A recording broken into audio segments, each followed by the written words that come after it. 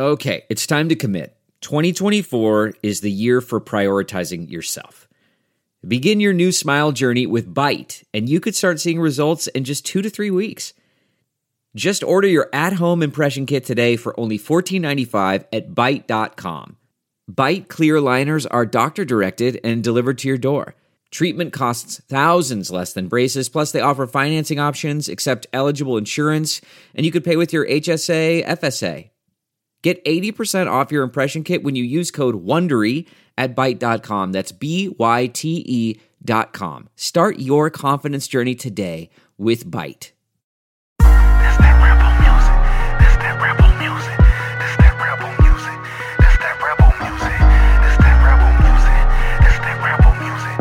This that rebel. This that rebel. Welcome to Land Sharks After Dark, your favorite podcast about the Ole Miss Rebels back after a week off. A little short sabbatical. Didn't feel like we had a ton to talk about last week, but we're back. We're energized. Ready to hit the ground running this week. I'm your host, Justin Sanders.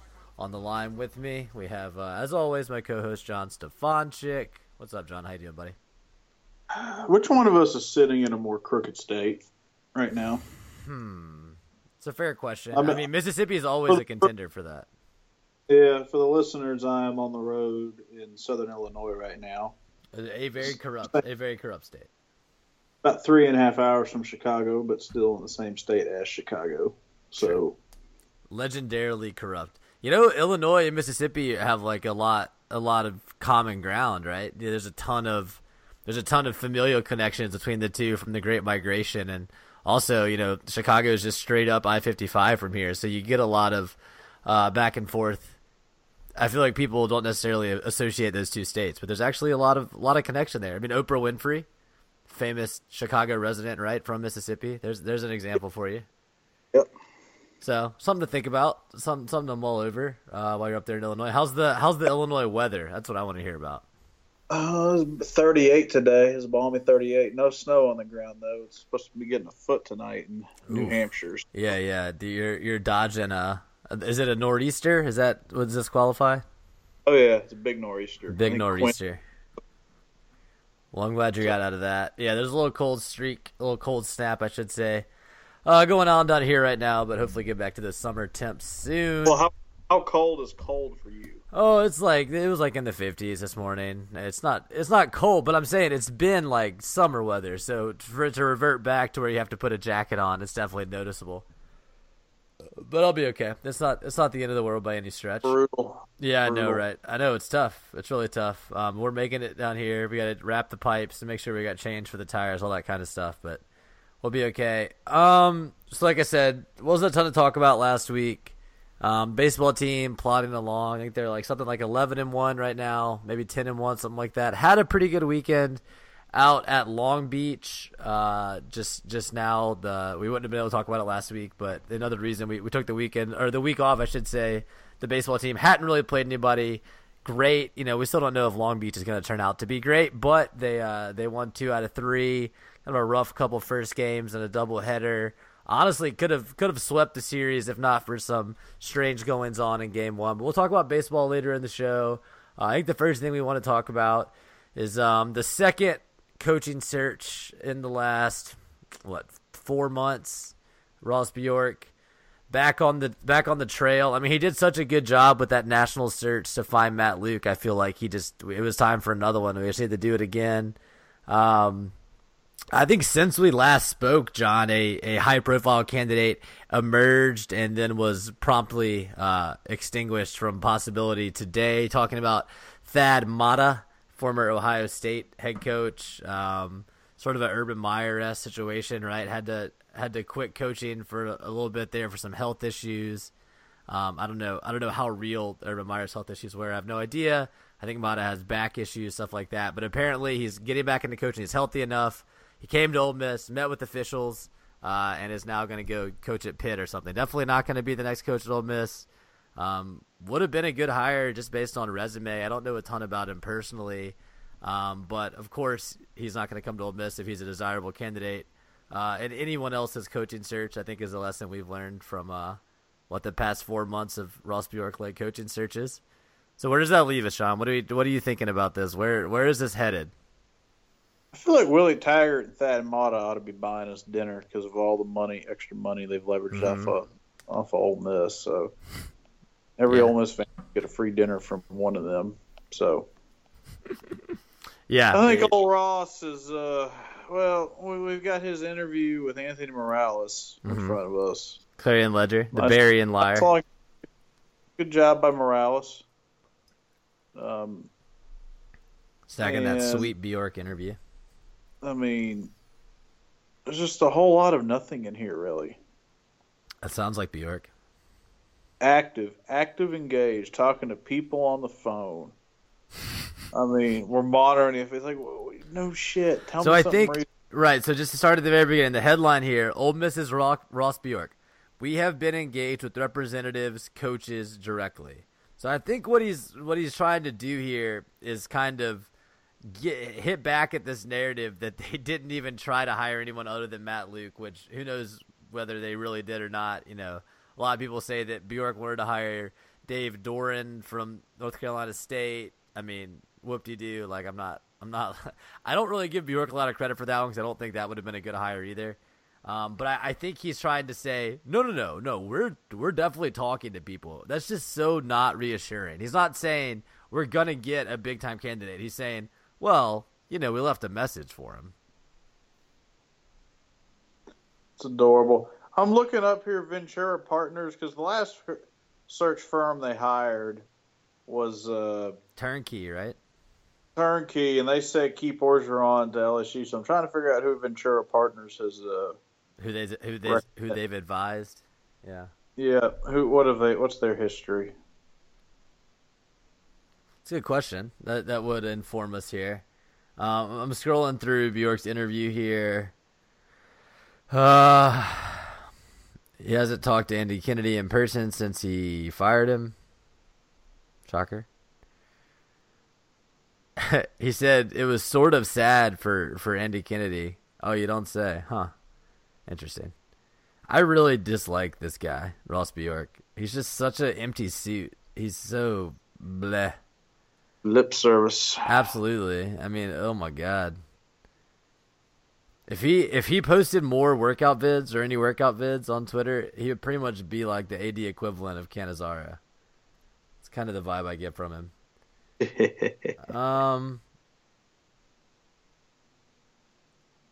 He's kind of echoing this thing about how unhappy the team was as soon as Andy Kennedy was stepping down. Okay, energy, being positive, excitement for the guys. Here's a new opportunity. Here's a new voice. Yeah, Tony Madlock. He wouldn't be excited to play for him. So Ross is happy for the players, sort of sad for Andy Kennedy. It's really, really helpful stuff. And Morales, credit for Morales, some of these questions. Is it weird there's no proper send-off? Absolutely agree. The way they treated Andy Kennedy at the end of his tenure was pretty rough. So Bjork's like, yeah, that was our idea. We were going to give him a proper send-off. But basically we didn't. Like he doesn't really give any sort of explanation. Even if Kennedy stepped down as the coach, I don't understand why you couldn't honor him on senior night and let him come back for that, right? I mean, I don't know. A lot of things about this are just kind of seem ham-fisted in the way they've been handled. It's a weird situation. And then just to jump around for a second, I mean, Kermit Davis appears to be the leading candidate. I think so, yeah. I think he's most likely at this point. Pretty damn similar to Andy Kennedy at the end of the day. Yeah, I mean, what are we basing the difference off of? The fact that Davis has been to more tournaments? Because that has to do with your conference, like that's just Kermit Davis might become a good Rebel. Andy Kennedy was never a good Rebel, so that's what's true. But didn't Kermit Davis go to Mississippi State? How does that did he sync up with being a good Rebel? No, hey, how can he exactly? He can't be no good Rebel if he went to State. He's a traitor. Right? I'm confirming. Yep, Mississippi State University. So why is he? I don't know. Why is he even in the conversation? Because we're all about the Egg Bowl now. We got our priorities straight. I can't imagine us hiring a bull fraud, but who knows? So we're skipping on. We're done talking about Kennedy. Morales says it's been 2 weeks since he announced he stepped down. Where does the coaching search stand? And Bjork, again, just not even buzzwords. These are just boring filler words. Active, engaged, talking to a lot of people on the phone, like you said, John. Then meeting with people. So basically, Ross is explaining to us, the casual fan, the complex art of first talking to someone on the phone, and then if it goes well, meeting with them. I mean, I don't know how he learned this stuff. He must have some sort of an advanced degree. You know what he's doing? What? He's starting to sound more and more like Vitter. I mean, that sounds like shit Vitter would say. Been hanging out too long. You know, I just have this vision in my head. You know, Vitter had the shorts on for that. I put my hands in the air, wave or whatever. That stupid, was it tailgating video or whatever came out. You know what I'm talking about? I think so. I'm not sure. It looks like we scored in baseball. It's turning around here. Fitzsimmons making something happen out there. And then Kessinger, I think, after that. So that's cool. So yeah, he's like, he says that the landscape of college basketball is changing almost daily. So I guess that's a good excuse for every candidate you talk to each day being like, nah, and having to move on to a next. They'd be like, well, no, it's not us that's messing up. The landscape is changing daily. Like, well, you can't blame me. I'm just here, is what Ross is saying. He needs at least give us some humor. I'll sit there and say, yeah, we're going to conduct extreme vetting on all the coaches. That's what I'm saying. Yeah, at least. It's so annoying. So I would describe it as active, very engaged, and we're evaluating who the right candidates are. Ooh, that's fantastic. So much confidence in that one, Ross. I'm glad he's earning his check. Oh, yeah. Next question. Promotion, I swear. His title. How the hell do these people? Have we had a show since all these crooks got promoted? I think so, but it's they do it at the least important moments that'll just slide under the radar. Yeah, they all got raises and promotions, of course. We wouldn't want to lose anybody from our team. The Ole Miss athletic department's doing so well recently. So Morales says, have you talked to candidates? And Bjork says, we have been engaged with representatives. We have also been engaged with coaches directly. So he doesn't want to confirm specific meetings. He says, I'll just say we're using all resources, agents, search firms, myself. And then Keith Carter has helped me with the search. There's a lot of activity happening right now. Good Lord. The more we read this, the more I'm just like, oh, this is... I just see Ross like spending it's amateur hour. Half his day like helping Vitter pick out like what tie Vitter wants to wear to his next PowerPoint presentation. Which pair of transitions are coming out today? These when these are sunny, these turn green. Oh, nice, Chancellor. That's awesome. You got to wear those. Yeah. I see Bjork as being like Vitter's stylist on Stitch Fix or something. This is my new vision for Ross. Remember that hideous red jacket that Bjork used to wear? I could see Vitter wearing that as well. Yep. I could definitely see both wearing that. God, Bjork is, and to be saying so little, he's using so many words. He really takes like a 2-word answer and turns it into 20 words. Yeah. So here, imagine this meeting between Bjork and Vitter. Them talking about what the new Land Shark's going to look like, the new Land Shark logo. I mean, I can just see them sitting there reviewing different logo proposals from whatever third-party marketing firm they went out. They paid like $500,000 for like the wireframes or whatever. Oh, quick, tweet at us, listeners, and just the what different meetings that you can imagine Bjork and Vitter having. No, that's a good one. The Land Shark logo is good. I can also imagine them like having a meeting to get rid of the bear and introduce the Land Shark and feeling like they had like gotten a lot done. Like, oh, we're getting so much done. We're flying through this stuff. Imagine their series of slides on the step-by-step launching process of the Land Shark and integrating it into the fans. The fans are gonna love this. It's Year of the Fan. This is great. We got to do this. We're gonna launch the kids edition on May 1st, and then we want to have the Mother's Day edition to help integrate that into the Ole Miss community. Blah blah blah. You know, yeah. Because mascots definitely sell season tickets and not momentum and good hires and good teams on the field. I'm kind of as good of a rev as Vitter's trying to become. I'm surprised he didn't bring back the Colonel. I mean, you're thinking of his brother. I think you're thinking of the other Vitter, David Vitter. I mean, but seriously though, he's playing the good rep game. No, you're right. No. I mean, really, honestly, John, is the Land Shark really that different from the Rev? Like, to me, the Land Shark is like a coded. All of the Colonel Rev fans have kind of agreed. Okay, we can't get the Colonel back. Let's all just agree we like the Land Shark more because the Bear represents progress away from the Colonel. Like, they're just like, let's just claw it back a little bit, and we'll slowly get back there. Yeah, let's remember them back-to-back Cotton Bowls. Exactly. God, this is so boring, dude. Reading Bjork's freaking paragraphs of text is so boring. He's talking about how you want to get a program identity, you want to unify the program. I mean, what could better unify a program than hiring the older version of your coach from a school that you play every year? That's like, how far away is Middle Tennessee? Like 3 hours or less, really close to here. Buddies with Kennedy. I mean, buddies with Kennedy, and it has a reputation for being more of a dick and less fun to play for, and plays at a smaller school in a worse conference. That is gonna unify your program so freaking hard right there. That identity, that just screams, fresh start, new identity. That's really smart, Ross. Brilliant. I tell you though, let's God, right. He talks about. He says, so what is that identity? Is that a style of play? Is that a disciplined approach? Did you read this before? No, I haven't read it. Does it start with defense? So the listeners, I read this like a week ago. I was like, Sanders, we got to just go through this and pitch about it. So I appreciate you doing start with defense. God, Bjork. Here's an idea, Ross. Why don't you hire a good coach and then let them do that? That's their job. How about you don't try to figure out, what should our team identity be? Like, that's not your job at all. Your job is to hire the best coach you can. Oh, I hate him so much. He's such a meddler. Oh, so stupid.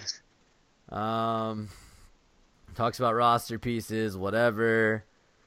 We have to have integrity. That's most important. Yeah, it's pretty important. Ross has got great integrity track record. Yeah. Oh, yeah. He's only gotten, 3 schools investigated? That's pretty good. Well, I mean, women's basketball program was a total debacle. Track and field. It is track and field. Football had a couple problems. The football situation will. I mean, there's going to be textbook examples of how not to handle NCAA cases. Mm-hmm. And it's going to have pictures of him in there. So this question seems to be asking about Steve Forbes at East Tennessee, asking about NCAA issues they disqualify. Bjork says we got to look into their background, blah blah blah. I mean, I think Forbes would definitely be a better hire than Kermit Davis, but I also think they're telegraphing they're not going to hire Forbes for whatever reason. I don't know why.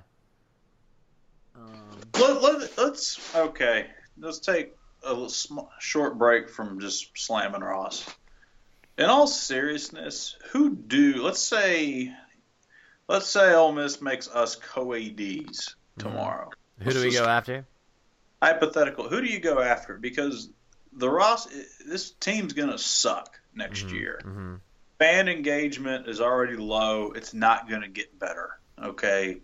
I mean, the pavilion's a nice building. You can buy Steak and Shake. You can buy Raising Cane's. You can drink soda in there. But honestly, you can go do that cheaper outside of the pavilion. So what you really – I mean, you've got to – I think the short term, go get the fan excited hire didn't make any sense because the team's going to suck. Mm-hmm. It's kind of a second – anyway, I mean, ideally, I guess if you can go find kind of a young guy that's a program that has the potential to be a program builder. Mm-hmm.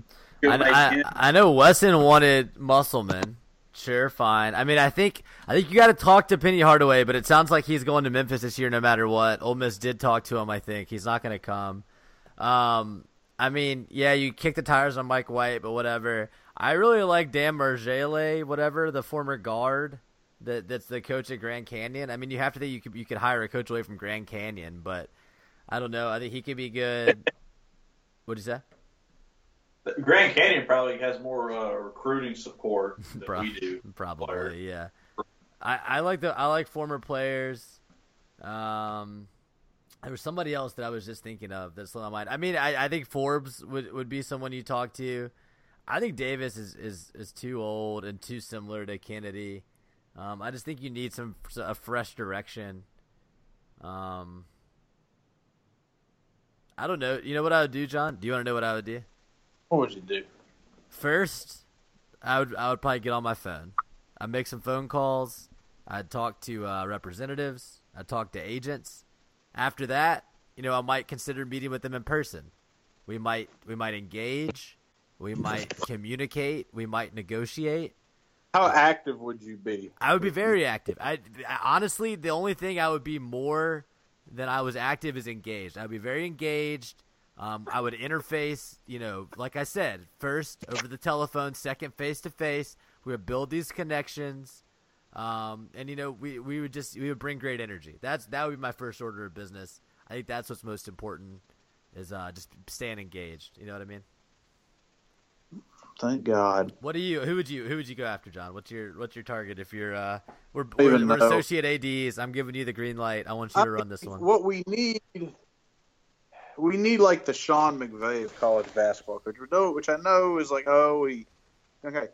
I would go get somebody really young that maybe you're just say, you know what, I'm probably hiring him 2 years too early, but let's go take a shot at it. I like that. Because, Ole Miss's program is not going to get someone that's in their prime. 10 years too early could be the perfect time to get them if you're Ole Miss. Football went GOB, but football really needed more of a matured presence given all the noise around the program. Basketball, there's really no other – okay, you've got some roster stuff, but there's no drama beyond that. You can throw a young guy there and let him cut his teeth. Absolutely. He's not going to have the microscope on him every day of the year because, quite honestly, nobody's going to have any huge expectations. This would be hilarious because it's Ole Miss, but Bryce Drew at Vanderbilt. If you could get a hire like that, a young guy that's going to come in and build recruiting classes, that would be a home run in my opinion. Obviously, if Ole Miss hired Bryce Drew, that would be hilarious given their history. And obviously, he's just getting started with that rebuild at Vanderbilt. But if you could find someone like that, it would be huge. I do not think Bjork is going to. I really think it's Kermit Davis. He's probably already agreed to it. They're just waiting for his team to get eliminated from the NCAA tournament. Oh, I'm getting, How is he going to hire a Bulldog? I really want to know this. I know. Well, it's going to reveal the truth, which is Bjork isn't actually inept. He's just a double secret agent, double not spy. He's working to bring us down from the inside. It turns out Ross Bjork is Rose Bowl's source inside the Manning Center. Revealed. You know what? I think we just connected the dots there. Yep. I think we did. It would be funny if Michael Thompson and Kyle Campbell staged a coup and ousted Bjork because they found out he was a secret agent for Rose Bowl and the Huddle House Mafia Bulldogs. They're just no, we care about this school. Oh my God! We have to entertain ourselves, folks, because the teams aren't going to do it unless maybe baseball and maybe softball. But what the hell, John? Did we lose to Boston College last night? What is going on? Ole Miss softball is not great. We need to make Ole Miss softball great again. How many games have they lost? Pull up that schedule. I don't know. I'm pulling it up right now. We need to have Wes on next week to actually tell us what's going on. I know we do. We lost in Oxford to Boston College 8-2. That's not good. No good. That's no good at all. It looks like we have 3 losses. I believe. Yeah, we actually do want to talk about softball West. So if you're listening to this, give us a text. We'll have you on next week. And, hear what's going on and why we would do something so terrible as losing to Boston College. It's embarrassing. Come on. Kermit Davis, head coach of the Ole Miss Rebels. Pretty exciting. Speaking of basketball, I think they play tonight in St. Louis. John, here's a question for you. Actually, I think I just figured it out myself, though. That arena in St. Louis, that's a hockey arena, right? That's where the Blues play, I'm guessing? Yeah, Scott Trade Center, home of the Blues. That's what I figured, because there's no basketball team in St. Louis. At least not an NBA team. Maybe Scott Trade, minor league. they do periodic basketball events there, but yeah, it's the Blues arena. Cool. Well, that's fun, I guess. It's nice for people that have always had to go to Nashville for the tournament to get to go to a different city, I guess. Whatever. I don't really have any opinion on St. Louis hosting the tournament. I guess it's cool. Downtown. Do you know who we play tonight? Because I actually do not. I could Google it. South Carolina? Shit. I think it's right. South Carolina. So you're gonna get stomped for sure. Doesn't really matter. It's baseball season. This coaching search is definitely the only real story in Ole Miss basketball right now. Thanks to the players, I guess. I don't even. Maybe it's just because I'm removed from it geographically, but it doesn't even seem like anybody really cares. I don't think they do. I think the only people that probably care realizes that Mike White's a pipe dream. Yeah, Mike White's not happening. I think everybody knows that. I think the only people that really care are people that gave sizable amounts of money to build the pavilion. Like I don't know who else really gives a shit at this point. I really don't even know if those people care. They just want to say, "Oh, we built the pavilion. We got nice seats." Well, and they probably wanted their priority points for football, right? Yep. That's how you sell those seats. Who does Hunter Nicholson want to be the coach? I don't know. It's a good question. That's really what I want to know. I haven't talked to that guy in forever. Oh, you mean Hunter Carpenter? Carpenter. Yeah, that's a good question too. Yeah. Hunter Nicholson was in my major, I think. Shouts out if you ever hear this, Hunter. I hope you're doing well, man. Yeah, Hunter Carpenter. Who does he want? That's a great question. Because basically his argument was we pay AK too much. Right. So I think he wants us to hire a shitty coach for cheap. Exactly. He wants us to be budget. I mean, if you use his criteria, that's pretty much what it points to. We're not a great program, therefore we shouldn't hire a big-time coach. Therefore, we shouldn't be spending a lot of money on a coach. That's pretty much his conclusion. If you follow it out to its logical end. We have a new arena. We invested. Right. Exactly. We built it, so now they have to come, right? Something like that. Yeah, that makes such a difference. Recruiting is really taking off. Well, there's something about having an arena that's like 3/4 full on a really good night. I don't know why a kid wouldn't want to come play in a storied program like that. I mean, that just sounds super appealing. I actually saw people on message boards saying the problem was that we built too small of an arena, and kids don't want to play in an arena that small.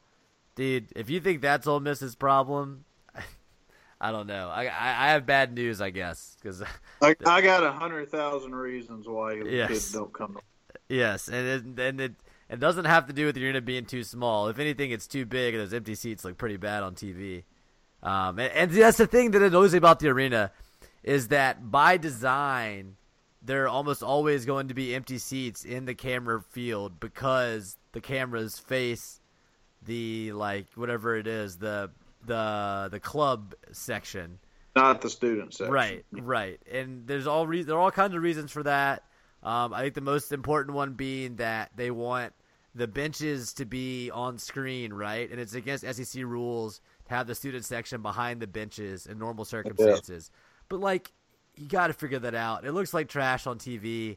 I mean, maybe I don't know how you solve it, but I think the way it works is the people that belong to that, whatever it's called, the point guard club or whatever, can sit in those seats. I'm not sure if they're assigned or not, but they can also watch up above with food and drink and other areas you can't see on the camera. So the result is, even in a game that's I guess ostensibly sold out, you're going to see empty seats on camera because of that section. That just seems like something you got to think about when you're designing a $100 million arena, Ross. I don't like the way it looks. Maybe it doesn't affect recruiting. Maybe I'm insane. Obviously something's affecting recruiting. It's not great. I'm pretty frustrated talking about Justin, all I of think this. You're overthinking what is impacting recruiting. I think being Ole Miss is what's impacting recruiting the most. There's no history. There's no presence. Okay, tell me. We're not active and engaged enough? We don't have a network to go play. Yes, no, I mean that's players. It's obviously important if you're trying to sign anyone. We can't, man. That can actually play. Football recruiting and benefits is lightweight compared to basketball at the top level. At the time, on the individual basis, maybe, yeah. And we're nowhere near smart enough. But see, I think there's a big difference to recruit football. The big difference is that in a D1 program, especially Power 5, especially SEC, I would say of your starting 22 in football, you probably have provided benefits to just about every one of those 22. Whereas in basketball, if we truly were good, we would have like 1 or 2 5-star players that we bought, and then a bunch of, the players that we have right now that don't get anything to kind of fill it out. So you're right that those top-end players are getting paid more, but it seems like it would actually be harder to cheat in football because of all of the transactions that are having to go down. But apparently we can handle that. I mean, I think it goes back to that land shark crowd, if we'll call them that. I mean, I think there's something inherent about the sport of basketball, if you pick up what I'm putting down, that those people maybe aren't as interested in as they are football or baseball. Maybe the identity of the pro game, the people that it's most popular with. I think that basketball is a low priority for the booster crowd at Ole Miss for many reasons, but I think racism is very potentially one of them. So yeah, I agree. Doesn't matter who we hire. Ole Miss is getting lapped in the SEC with the hires that they've made in basketball recently. I mean, Georgia's about to hire Tom Crean. Ben Howland has it working at State. Obviously, we think Mike White can do pretty well at Florida. There's a lot of, and then look at the state of Alabama. Jernard Avery. What's his face? You know who I'm talking about. The player that Avery, and then Pearl, 2 very good coaches. Frank Martin, okay, he's better than AK still, but you got Frank Martin made a Final Four. Exactly, he was in the Final Four last year. He's very safe. Quanzo Martin at Missouri is a big step up from Kim Anderson. Yeah, Quanzo's a good coach. Did A&M, they fired Billy Kennedy, didn't they? Did they? I don't know. Maybe they did. But no, Maybe it's they still haven't. him. No, they haven't gotten eliminated. No, they're in the tournament, aren't they? I think you're right. Yeah, it is still Billy Kennedy. So, Make the tournament, aren't they? How do you fire the guy who made the tournament? No, you're right. I wasn't thinking this year. I was thinking, oh, man, if you search Billy Kennedy, one of the people also search for is Andy Kennedy's mugshot. I just think, man, that is indelibly linked to him. Anytime you search him, it's still the first picture for him. Oh, man, this Saturday Down South headline is like such a dick move. Andy Kennedy will make it to the 2018 SEC tournament after all because he's doing TV analysis, which is great. I hope Andy never coaches again and just gets a great TV gig. I would enjoy watching him on there. I think a lot of Ole Miss fans would. Or go coach and beat Ole Miss, whatever team you go to. That would be fine as well. Texas A&M is going to be a 7 seed per Joe. That's pretty good. So I guess Billy Kennedy's a good coach. Trying to think of other coaches around the league. My point is that we're going to look really. Mike Anderson is a much better coach to whoever Ole Miss is going to hire. LSU's got a young guy that had a decent season this season, building on it. I already talked about Bryce Drew, Rick Barnes at Tennessee, won Coach of the Year, I think. He's turning it around there. Yeah, so, and then obviously Coach Cal is Coach Cal, and I don't know. I don't think if you're Ole Miss, you can bank on the FBI solving all your problems, which I think was some people are hoping for. The SEC is good, but the FBI is going to cripple all good programs soon. We'll see about all that. I think Ole Miss is about to be in the basement in basketball for at least another 5 years. We'll see. And that's with the brand new. That's as your brand new arena ages. 5 years of the basement. Solidly in the basement. That's a huge divergence from what they've been the past decade. A huge divergence. Yeah, well, they've been like middle of the SEC. The thing is, the SEC was so bad. The middle was like basically 3 steps from the bottom. Do we into the think basement. the SEC is going to sustain this improvement? I think so because of the resources. The money is there. The TV is there. The coaches are now in place at a lot of these schools. Assuming the fans stay interested, and I think fans like winning in all sports if they, I don't know, I guess it depends. Alabama fans, they just want to win, 15 times a year? That's all they care about. But generally, I think most fans that aren't Alabama fans are happy to have decent to good programs in every sport. They have the resources. It's not for sure, but I think, yeah, the SEC is going to be good again next year probably. Yeah, I tend to agree overall. I think the league office without looking into like actual rosters, help I all think the teams' schedule. I would say, yeah. Yeah, I think that it's trending. It's trending. Almost every program in the SEC is trending up except for Ole Miss is, I would say. Yep. And this brings you to something I was asking about in the group text earlier, John. In addition to having probably the worst basketball coach, is Ole Miss about to have the worst Big Three coaching triumvirate in the SEC? I think so. I mean, one message board post that was greatly commented on today that it's hard to argue with is that Matt Luke, Kermit Davis, they sound like they would make great coaches at Southern Miss, right? That's pretty much the caliber of hires those are. And that might be a little rough on Kermit, but Matt Luke at this stage in his career, very solidly Southern Miss level resume. Yep. Or worse, South Alabama maybe, honestly. I mean, that was our competition for him, according to a lot of people. I completely agree. So, again, moving in the wrong directions. You know, I think we've said on the show we want Luke to do well. Not necessarily to write him off yet, but at this point in his career, pretty weak. I mean, other schools that could contend with Ole Miss for the bottom three, probably State. But like I said, Howland's doing well, and Moorhead and Luke are about even in my eyes right now until they get a season. I would disagree. I'd say Moorhead's ahead of Luke. Do you see? There's your opinion. Resume-wise. There's your opinion. The difference is that Luke actually coached the season in the SEC as a head coach, has SEC ties. Moorhead ran a fantastic offense at Penn State. Absolutely, and he coached for them. I don't think that that puts him ahead. I disagree. He was an elite coordinator. When has Matt Luke ever been an elite coordinator? But since when is elite coordinator the necessary only path to being a good head coach? I'm not saying that guarantees he's a head coach, but Matt Luke coached one season. Quite frankly, they're both.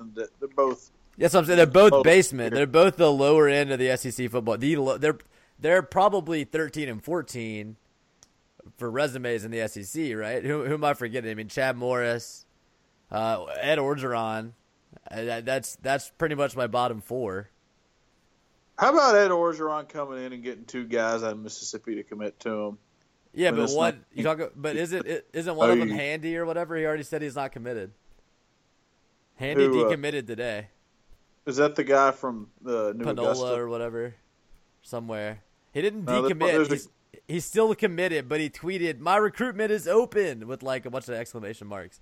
The guy from New Augusta. Yeah, that guy. That's the guy. That's the guy. Yeah, Jaron Handy tweeted that his recruitment is open today. So was it a fake commitment? I mean, I think it was a hot boxed, pressured commitment for sure. Was it like Rob Kimdichie committing to Clemson type commitment? It seemed like it. Yeah, something like that. That's when Rob was committed to Clemson. When he was like a sophomore or some shit. I'm not going to say those guys don't end up at LSU. I just think that, obviously a lot of shenanigans are going to go down between now and then. That's not to say I'm confident in Luke's recruiting down the stretch at all. I'm not sure that he's going to finish well, but it's still a possibility at this point. He's padding the class out with a lot of 3 stars so far. Picked up another one today. That Coast kid, going to play center or something, whatever. Is he blue collar? Oh, he's totally blue collar, dude. Super blue collar, probably. He's like 6'1". You can't get more blue collar on the OL than that. Amen. Yeah, so we'll see after the hire is made, but like I said, I'm expecting Kermit Davis, and I'm expecting Ole Miss to claim its spot as last place in the SEC as far as coaching hire prestige goes. Exciting times. Great stuff. Let's talk about a team that is actually okay for now. Only one lost season, like I said earlier. Baseball. I know John has vowed not to analyze the offense until when is it? March 30th or something like that? After 5 SEC series, so we're talking mid. Pretty much the season's like on its tax day, give or take. Season's finishing up at that point. But I will say the offense looking pretty decent. I mean, yes, they are exploding against the worst pitching we're going to face all year, but my response to that would be, well, at least they're not getting shut down by it, which we've seen in the past. So it could definitely be worse. You gotta beat the bad teams to get to play the good teams and not have a terrible record. So it's fine. They did have a pretty close game last night going into the 8th. It was like 5-4 with Austin Peay, but exploded in the 8th and it ended up like 11-4. I talked a little bit about the Long Beach series. It was weird overall because the Friday night game got rained out, which was never supposed to happen out there. Played 2 on Saturday. They were kind of playing their West Coast style. I think it definitely made Ole Miss uncomfortable. I didn't super understand why Bianco started Fortes at catcher in game 1. He definitely had some trouble controlling the traffic on the base path. I mentioned some kind of fluky plays in the first inning. There was some really weird stuff going on. At one point, runners ended up going back. Like the runner almost at home went back to third. The runner at third went back to second. Second back to first, which is like, fine, that happens. You know, it's a weird play. But then somehow they awarded the runner at third home plate. Not sure how any of that happened. If you understand what happened that play, tweet at us and explain to me. Get some sort of interference or something. I don't know. And they got another one after that with like some double steal action and just making us uncomfortable. Ended up losing by 1. So those 2 runs in the first were definitely impactful. And this is against Ole Miss's ace, Ryan Rollison. So, you know, tough luck loss for him, but move on from it. He still is throwing really good stuff. I will say that Brady Feigl going out there game 2 and putting up a solid start is key. I think three series in, Feigl looks much improved. The offense, I will reserve judgment until they prove they can do it consistently over SEC play. But the other big question to me on this team, I think the bullpen's the strength, although Will Stokes is I think, at least based on yesterday, it seems like Bianco might want to move Stokes out of the end of game and more into a middle relief role, which would be good. I think Etheridge is maybe being set up to be the setup guy. Yeah, I do not trust Stokes in the 8th inning. I hate Stokes in the 8th inning. He's gotten worse every year. Wolfolk closing, he'll be fine. That's my take. He struggled, but he still hasn't allowed a run, so I mean he's getting it done. I think he'll be fine. Feigl and MacArthur as starters, they need to solidify as solid above average SEC starters for this team to really have a good year. So far they've been good. Like I think the potential is definitely there. We'll see when it gets to those good hitting teams, but MacArthur has an ERA under 1. You talked about Feigl's last 2 outings were both really good. I think that Ole Miss's pitching depth could have really paid dividends this year. I mean, we're seeing it tonight. Freshman Jordan Fowler gets the start. He's looked good. Sorry, I'm just kind of turning around, look at the screen, see what's going on. Houston Ross started yesterday. He was a little shaky last midweek, but he still has a lot of good stuff. There's a ton of depth throughout the bullpen. I'm actually excited to see how Bianco uses the bullpen and the pitching staff into SEC play. I should mention complete snooze fest of a series this weekend. I mean, we hope. It should be an easy 3-0, Eastern Illinois. I don't know why exactly they're scheduled. Kind of an RPI bomb, but we'll see. It's depressing, honestly. I want to play good out of conference every week. Come on. Going and playing at Long Beach, that's cool. I respect that. We should have had like Louisville or somebody coming in this weekend. Come on. Don't be scared, Mike. You need games to figure out yourself, though. I know that. There's kind of a I know you're not talking about offense, John, so you can just listen, but there's kind of a log jam, a very multifaceted log jam going on. Basically, trying to figure out how you can get Cooper Johnson, who already has a couple home runs after not hitting well all last year, in the lineup at catcher when you also have Nick Fortes, who plays catcher but can also play first base, but then you want Cole Zabowski in the lineup because he's hitting well, and he's a really good defensive first baseman. You know, big, tall, right-handed kid. You want to – wait, no, he's a lefty. What does Tim Rowe play? So Tim Rowe is your right fielder or DH, but he's hurt with the hamstring right now. So when he comes back, the long jam gets worse because you're also trying to get Chase Cockrell in the game at DH. So basically, I think a possibility that could work is you put Cooper Johnson at catcher, Zabowski at first, Chase Cockrell at third. That's your problem, though. Him at third defensively, and I really have liked Tyler Keenan, the freshman, both defensively and at the plate, so that's iffy. But then you DH Fortes. I just don't know. Like, Fortes is a good first baseman, a good catcher. Johnson's a better catcher. Zabowski's a better first baseman. But Fortes is more consistent offensively than both of them. It's a log jam for sure. You could also move Olenek into second base. where the freshmen Servideo and Adams have been fine, but not necessarily producing a ton at the plate. I think the freshman I like the most is probably definitely Keenan. He had a big night last night, hit like a long double, and then a home run later in the game. I think Tim Elko, the other freshman third baseman, could be really good as well. Cockrell right now. Cockrell and Kessinger are both very hot right now. Kessinger is apparently going to stay in that leadoff spot, although if you could get someone else leading off, I would be very happy with his current state with Kessinger batting second. But even though I hate on Olenek all the time, his average is over 300. He's doing the job in the two-hole for now, but he just always looks so out of control when he goes up there. And it seems like every time I watch an Olenek at-bat, it's just ugly as sin, but I don't know. The numbers are there, so it's fine.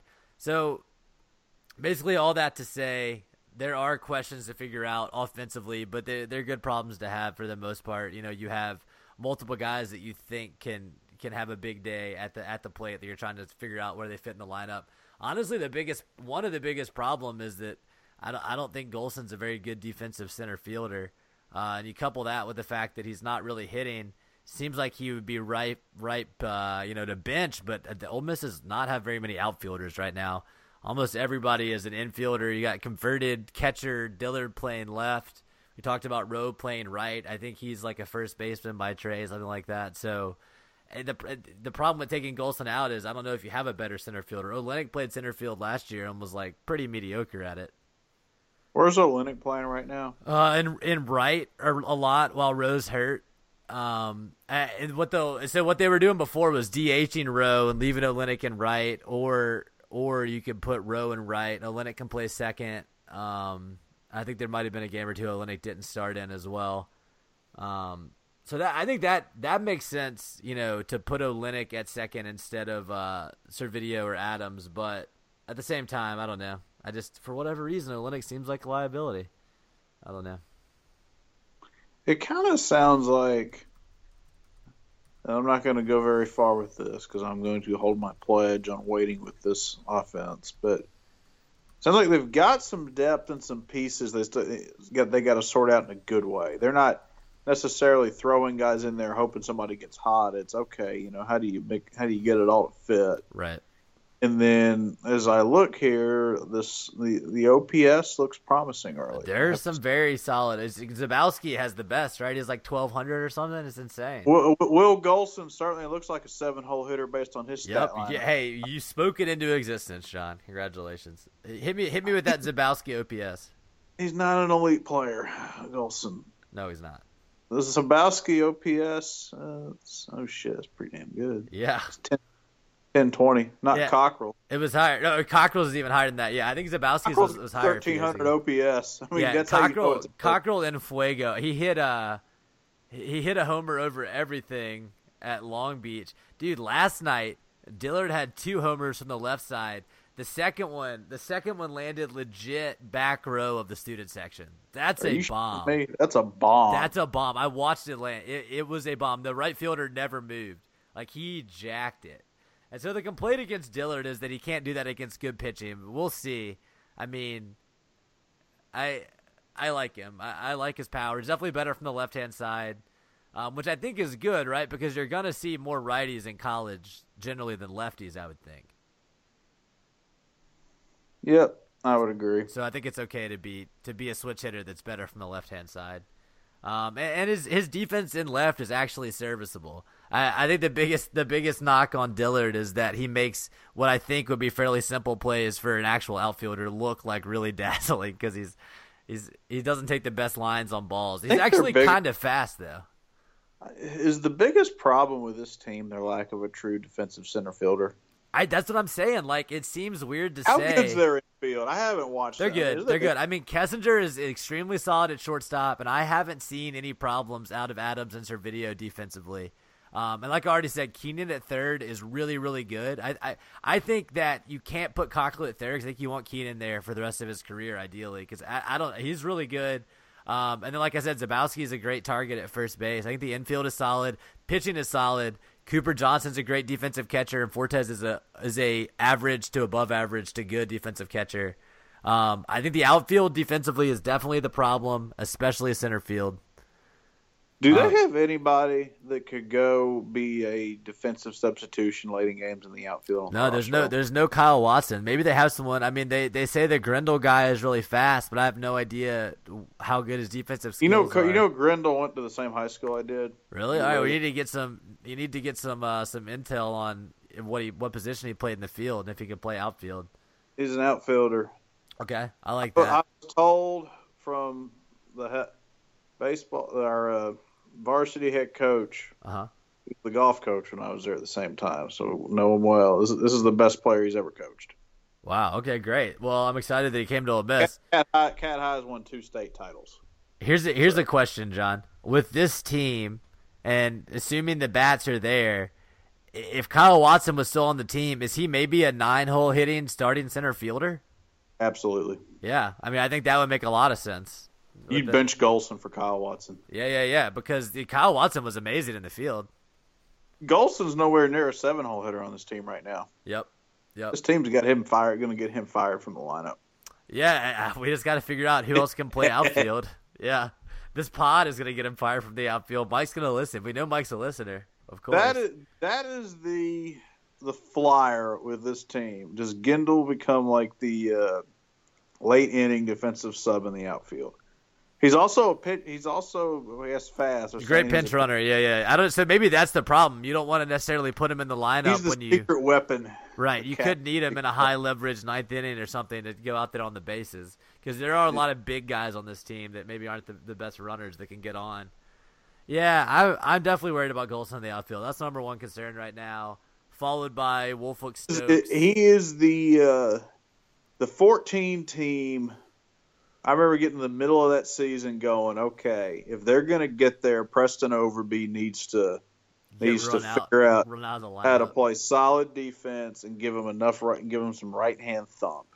Yeah. I think Golson, kind of the experienced guy that needs to step up and play pretty well. Golson is the Overbey of this team. If Golson can get his average up to like 270 and play well in the field, the team should be good. Honest to God, I'm more concerned about his defense. Yeah, no, me too. I mean, he's already straight dropped a ball. Like, it's not good.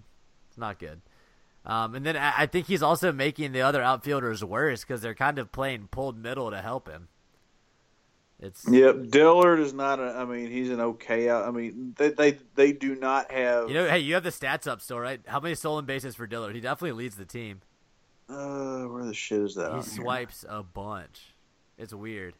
He's 4 out of 5. That's pretty good. Is that leads the team, right? Yeah, most attempts, most steals. Yeah. But yeah, he's a converted catcher. That's all you gotta say. Opponents are 7 for 11. Yep, a bunch of those came in that first game against Long Beach when Fortes couldn't throw. I think they had like 4 stolen bases in that first inning. How many steals against Cooper Johnson? That's a good question. We need to figure that out. I bet of the 4 that have been picked off, he's at least 2 or 3 of them. He's got a cannon.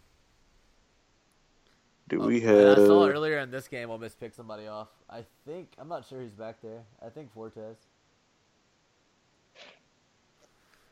I don't know if they have stolen base attempts, caught stolen base. So,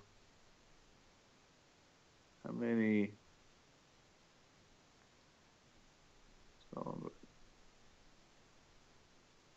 Looks like it's 1-1 with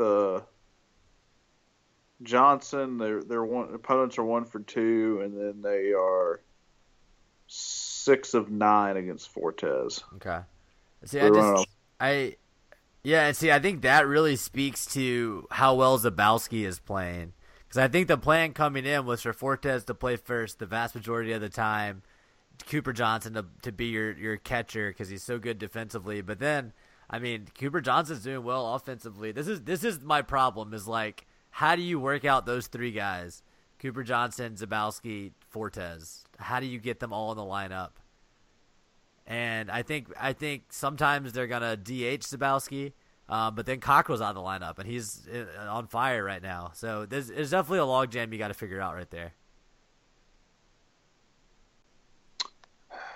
Agree. I'm looking at pitching stats here. Feigl has the best whip by far. Mm-hmm. But compare MacArthur's whip to his ERA, and it's like, damn, this guy can really work with runners on base. Yep. It's crazy. But that's also flukiness from early season stats. You know, his ERA is not going to stay sub 0.5. No, it's not. Yeah, but still, I think it's encouraging returns early on from the pitching. Feigl getting off to a good start early is key. Because people say he has the best pure stuff on the team. So is MacArthur. I mean, that's key. That's key. I have to say, from a statistical standpoint, opening this up, it's more encouraging than I thought it would be. It's the encouraging. guy struggling the most is Will Golson, which makes me happy. Yep. I have to admit. Yeah, you did correctly predict that before the season started. He's the Overbey of this team, and the weakness. Okay, so wait, John, have you heard about the Overton window? You know what that is? Like, it's like the Overton window is a way to describe what's acceptable in society. And so the Overton window shifts with time. It's not a super complicated concept, but you should just look it up on Wikipedia. They could probably explain it better than me. I'm simply proposing we have the Overbey window. Which player has to get better in the season for us not to suck? And I think that's what you've just invented here. And I think the Overbey window this year is Golson. He's in there. Yes, this is fantastic. Exactly. I tell you, the one thing I just don't I guess the 14 team defensively up the middles where they were shaky because you had Arrow as a freshman and Overbey was your second baseman, yeah. Was, but was then you have Bousfield back there, and you had Will Allen on the plate. I mean, you had a hell of a defensive outfield that year. It almost sounds like it's flipped this year. Yeah, pretty much. I think the infield is very solid, and the outfield is rather shaky, so we'll see. I mean, I guess the good news is Rollison maybe is going to get fly balls, right, with the fastball, but Feigel's going to get grounders with his stuff. So that's a positive. Yep. I just hope that we can work a lot more grounders than fly balls with the defensive setup we have. All right, John, you got anything else you want to talk about this week? No, that's about it. Football spring practice has started. Yeah. It's very low key. Mm-hmm. It should stay that way. As it should be, yeah. The Grove Bowl's like April sometime. Matty Corral's doing his thing out there. Tom Yu looks good. Let's see. A.J. Brown and Greg Little went to like a fake first-round draft symposium thing because they're that good. I wonder if like that how that made DK feel. I just wonder. I wonder if they're all going to go next year or what. I think it's still a question. We shall see. DK may be in a spot where if he comes back, he is clearly the primary target. Yeah, it's like the Stringfellow thing, right? DK was. I mean, AJ is clearly AJ Brown's the primary target, and but it was kind of. DK is an NFL prospect for sure. I mean, he's got those hands. He's got the length. Yep. Yeah. I mean, and also coming from the Ole Miss family like he does, being from Oxford, if anybody is going to stay a year to partially be a good Rebel, partially, have their number called a lot more and get more playing time, I could see him doing it. Yep. So we'll see. And I mean, he'll know that he's going to have, we think, a good quarterback in Matt Corral. So we'll see. Well, Teamu might get another year of eligibility. Yeah, just like Ole Miss was going to get that grad transfer offensive lineman from Cal, and then the SEC said no. Or I can't imagine something like that happening with Tom U's last year of eligibility. I would be shocked if Ole Miss got turned down for that. Who is going to have a great snafu and just miss a year? Who's going to get Wilkins? Greg Little, AJ Brown. Some nightmare scenario. Too good. Okay. I know. Miles Hartfield. No, I got a better one. Okay. Dawson Knox. That would be funny. No, that can't happen because you all would be too happy. All you people would be too happy about that. And you got taken off the field. No, I think it's Jalen. I think it's like Miles Hartsfield because we really need him and he's not like super heralded. Or somebody like that. We really need Miles. Is that where we're at? Yeah, Miles Hartsfield is like one of the few defensive starters that isn't a lineman that's like serviceable from last year. God bless him, man. He is. He's a decent safety. Oh boy. Woo. I mean, our starting linebackers are Bings Duke and I think the converted who is it? Who's the converted tight end that plays linebacker now? Willie Hibbler. Yeah, those are the starting linebackers, I think. Willie Hibbler and freaking Bing Duke. So, yeah, I'd say Miles Hartsfield is better than that, yeah. Man, this defense is bad. Holy shit. It is bad. It's not good, Wesley McGriff. Figure that out. Figure it out, man.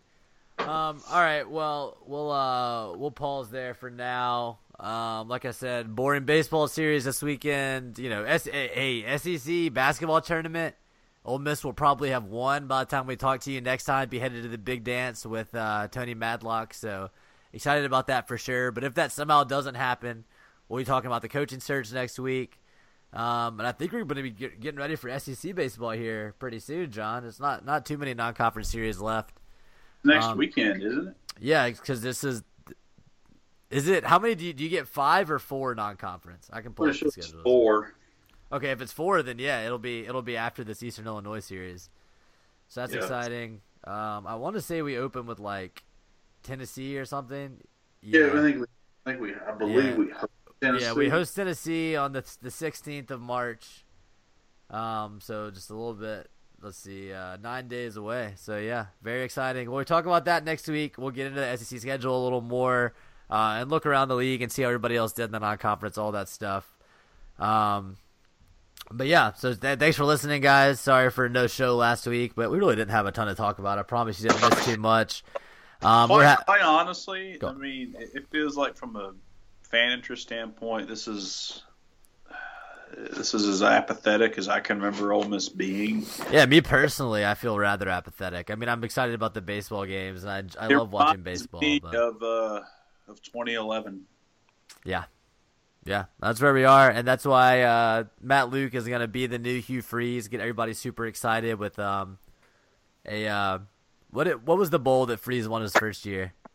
The BBVA Compass Bowl, right? Here's the thing, though, is that Freeze is like his kind of pastor ego, and it was a little more subtle when he first started. Mm-hmm. But it was really actually helpful to get fan engagement here, right? Fans engaged, just because of how apathetic the program. Everybody needed some Kool-Aid at that point. True. Whereas now everybody's just kind of tired of. They drank too much. Everybody drank way too much Kool-Aid. We had a sugar crash. Now we're just kind of trying to take a nap and just chill for a while. Now here's what happened. Now 2011 was apathetic, but Boone was out. And that was what really seemed to, people said, okay, there's a change at the top. At least we're making some progress there. I'm going to argue that right now is worse from the standpoint of Bjork's entrenched. Mm-hmm. That's a real problem. I mean, the guy is no better than Pete Boone. Yeah, I mean, you're right. Things are getting dire, and I mean, maybe if Chancellor Vitter is replaced, his replacement can get rid of Bjork. I don't know. I mean, I do think that Ole Miss fans are starting to kind of sour on Bjork. I talked in the past on the show about how, despite everything going on, I still think he's fairly popular.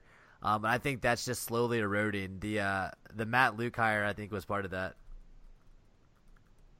Sort of part of eroding the fan support. Yep, I would agree. I think it's going to be interesting to see where this all goes. But then again, we're talking about a state where Phil Bryant's probably going to be a senator, which is what I'm hearing. So maybe I don't know. We'll see. It's hard to know. All right. Well, thanks for listening, guys. We definitely appreciate that. Thanks for supporting the show. Hopefully we'll have some more upbeat and positive things to talk about in the future, or at least, more funny stuff to bring you more jokes and all that stuff. Let's see, we have a website, not updated at the moment, but check out the show on SoundCloud, especially if you're not an iTunes user. You can't get us on the podcast app. You can listen on SoundCloud. Follow us on Twitter at SharksAFTRDark, all of that stuff. But for now, we'll stop there. Thanks so much for listening. Like I said, guys, for John, I'm Justin. We'll talk to you again next week.